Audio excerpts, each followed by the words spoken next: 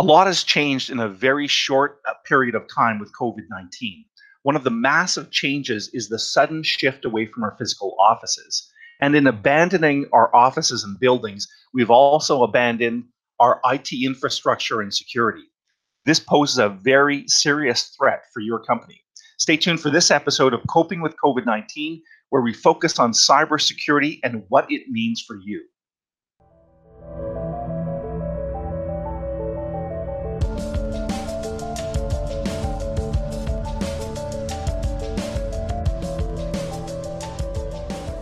This is a bonus episode of Coping with COVID-19 podcast in support of our sponsor, BrightSky, an Ottawa-based company offering the ultimate in cloud and cybersecurity for Canadian businesses. To check them out, please visit brightsky.ca. Hello and welcome to Ottawa Business Journal's coverage of COVID-19. My name is Michael Kern from the Ottawa Business Journal. In this episode, we're talking about a critical issue for business, and I suspect it's an issue that is very confusing for a lot of business owners and managers because it's complicated and there is an ever-evolving risk associated with this. For that reason, I think it's an issue that often gets ignored, but you do so at your own peril. I'm talking about cybersecurity. So let's talk with our guests now. Please welcome Devin Sompi, the Director of Information Security at BrightSky Technologies. Hey, Devin, how are you doing?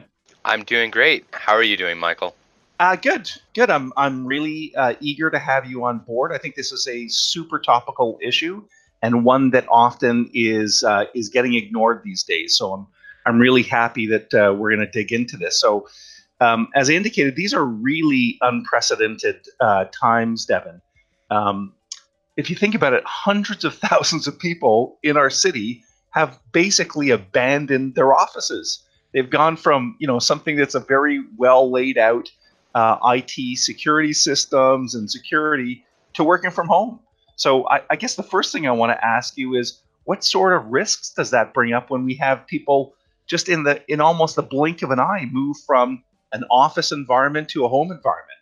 Yeah, it's really quite unprecedented times to have essentially your perimeter, what you consider to be your safety net, extended into, in some instances, thousands of homes. How do you trust that? How do you take a handle on that? And it's really kind of breaks down into three individual, I call them pillars of remote security. The first one is remote access. So how are you guaranteeing individuals access to be able to do what they need to do? How do you trust that? How do you make sure that you are doing everything in your power to enable your staff to succeed while still being secure? The next one is kind of protecting data. So who's accessing your data? How are you guaranteeing that the individual who's accessing it is who they say they are? And that ties back into the remote access portion. And then the last one is really that availability and that integrity of data. So how are you making it available? Does it have to be available all the time? A great example of that would be around, I'm going to call them the financial department. So if you have a finance team within your organization, they deal with such sensitive information. How do you guarantee that it's available to somebody and you're able to protect it appropriately? It can't just be, an Excel spreadsheet that lives in Dropbox. There has to be some level of control around it and making sure that you are protecting your crown jewels for that instance. It can kind of be done through, maintaining remote access tools such as, RDP sessions or even, having VPN sessions into your infrastructure to maintain that individuals who are accessing it are who they say they are. By layering those different levels of security on top of that remote access, you're able to protect your data, maintain availability, and make sure that you're really keeping the integrity of that data. So, Devin, I'm a small business owner based here in Ottawa. We have a little bit of IT support, but I keep an eye on some of these IT issues and security issues. Already in this brief period of time working from home, I've noticed something in our small company. I've noticed a ridiculous increase in phishing emails.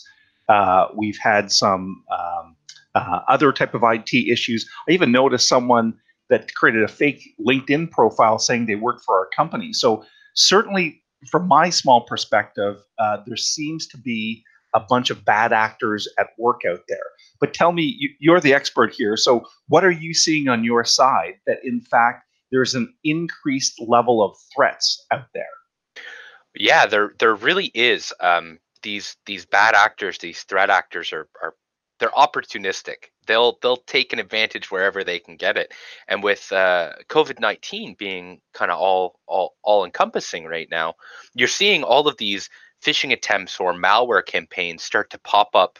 Um, more quickly than what you had seen in the past. There have always been targeted attacks at organizations, but now it's starting to trickle down into small businesses. A great example of this is there was a heat map, so a really beautiful looking spinning globe of the world that showed where COVID hotspots were. So the more COVID that was there, the brighter it would glow on the globe, and it had useful information. But it turns out that this website was actually dishing malware. So anybody who went to that website, whether it be unbeknownst to them, was getting infected with malware. That malware could be used for a variety of different purposes, stealing data, or it could be used to attack other, um, networks and PCs on your network. It's really kind of nefarious that something that you would seem to be so harmless or helpful has actually been weaponized to kind of attack. You touched on phishing emails there and the increase of them. That's more prevalent now than ever before. It's not as simple as what it used to be, where you could walk across the hallway to somebody who sent you an email and ask them a question. We've moved to chat windows, we've moved to video conferences such as this, but they're not always available.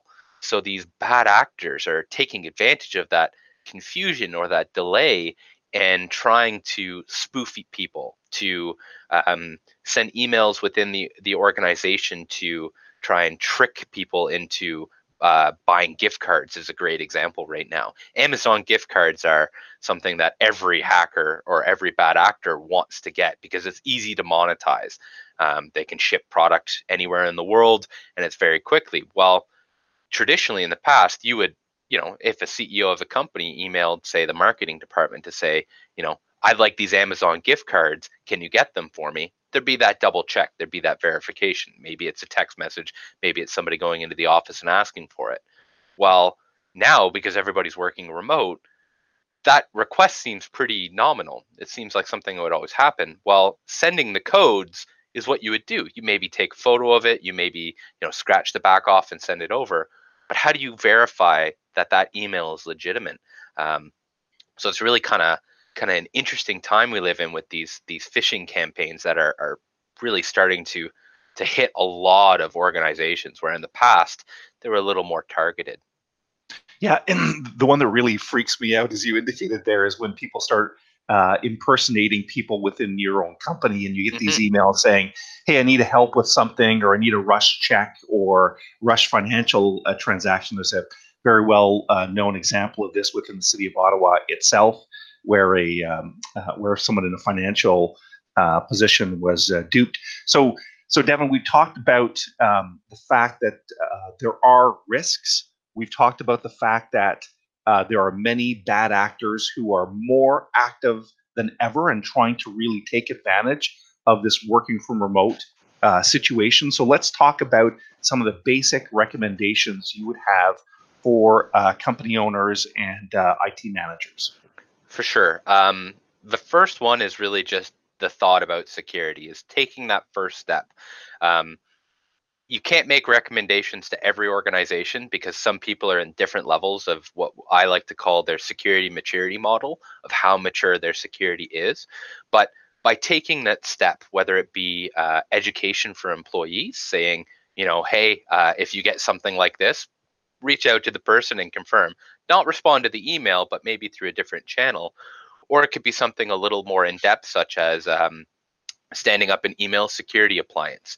And you can add something to that essentially notifies the user that this email has originated outside of the organization. You've probably seen it on a variety of emails where there's a banner at the top that says, this came from outside your organization. So little steps like that, they seem small, or they seem like they're not going to have a large impact, really start to stack up and really help organizations start to tackle the difficult challenge that is security. It's not impossible. A lot of organizations tend to think, well, security is impossible, or it's out of my reach. It's really not. It's available to everyone. Everybody can help improve. There's a variety of different products and processes that can help any organization of any size really make that effort to protect their data, protect their employees, and really protect their business. I love that point. That I think when it comes to this issue, company owners, company managers feel overwhelmed. They feel like they don't know where to start, and that the threat is always evolving. So they're by definition going to fall behind. But I love your point right there, which is a simple one: is just start doing something. Yeah. At some point, though, Devin, they might need some expertise. So I want to talk about BrightSky, zero in on your company for a minute. This is a very cool Ottawa company, been featured by Ottawa Business Journal many times, one of the fastest growing companies in Ottawa, so you're doing very well and evolving. So tell us about how BrightSky specifically addresses cybersecurity. Sure. So BrightSky in a whole has always had security in its DNA. We've kind of worked from the ground up. We're users of our own security tech, and through that, we have made these offerings that we can offer to a variety of organizations. We call it our security platform, and essentially, it's an integration of a variety of best-of-breed technologies into a cohesive service. So it can cover everything. But what's unique about it is if companies already have products or security processes in place, we can slot in to cover off the gaps. So it's not a rip and replace like you would traditionally get with a service. It's really about maximizing on that return of investment that a business may have made in a firewall or a proxy, and utilizing our expertise. We have a great team in house that has many years of security service. They've worked for large organizations to federal government to banks, and it's we've taken that knowledge and really produced a comprehensive service that we can offer to anyone. The misnomer is it doesn't have to be on a cloud. It can be on-prem. It could be in a hybrid solution. It could be in a public cloud or a private cloud. It's tailored to be effective and easy to deploy, and there's really not a lot of impact on any organization to deploy this security platform. I like your approach in this, Devin, because you make these issues really accessible. You bring them down to terms that are understandable by people.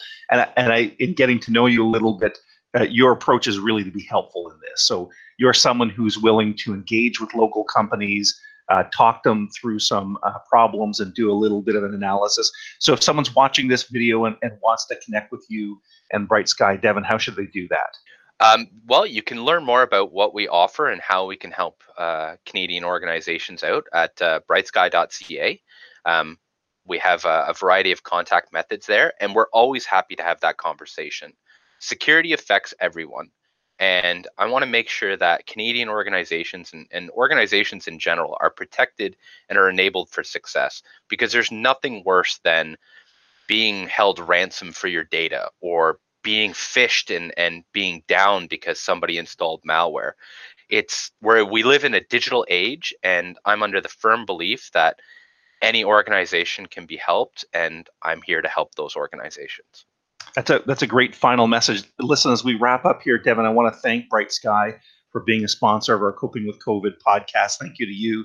Thank you to your colleagues, and keep on fighting the good fight for local companies and beyond to make this a more secure IT world. Thanks again, Devin. Perfect. Thank you so much for having me on.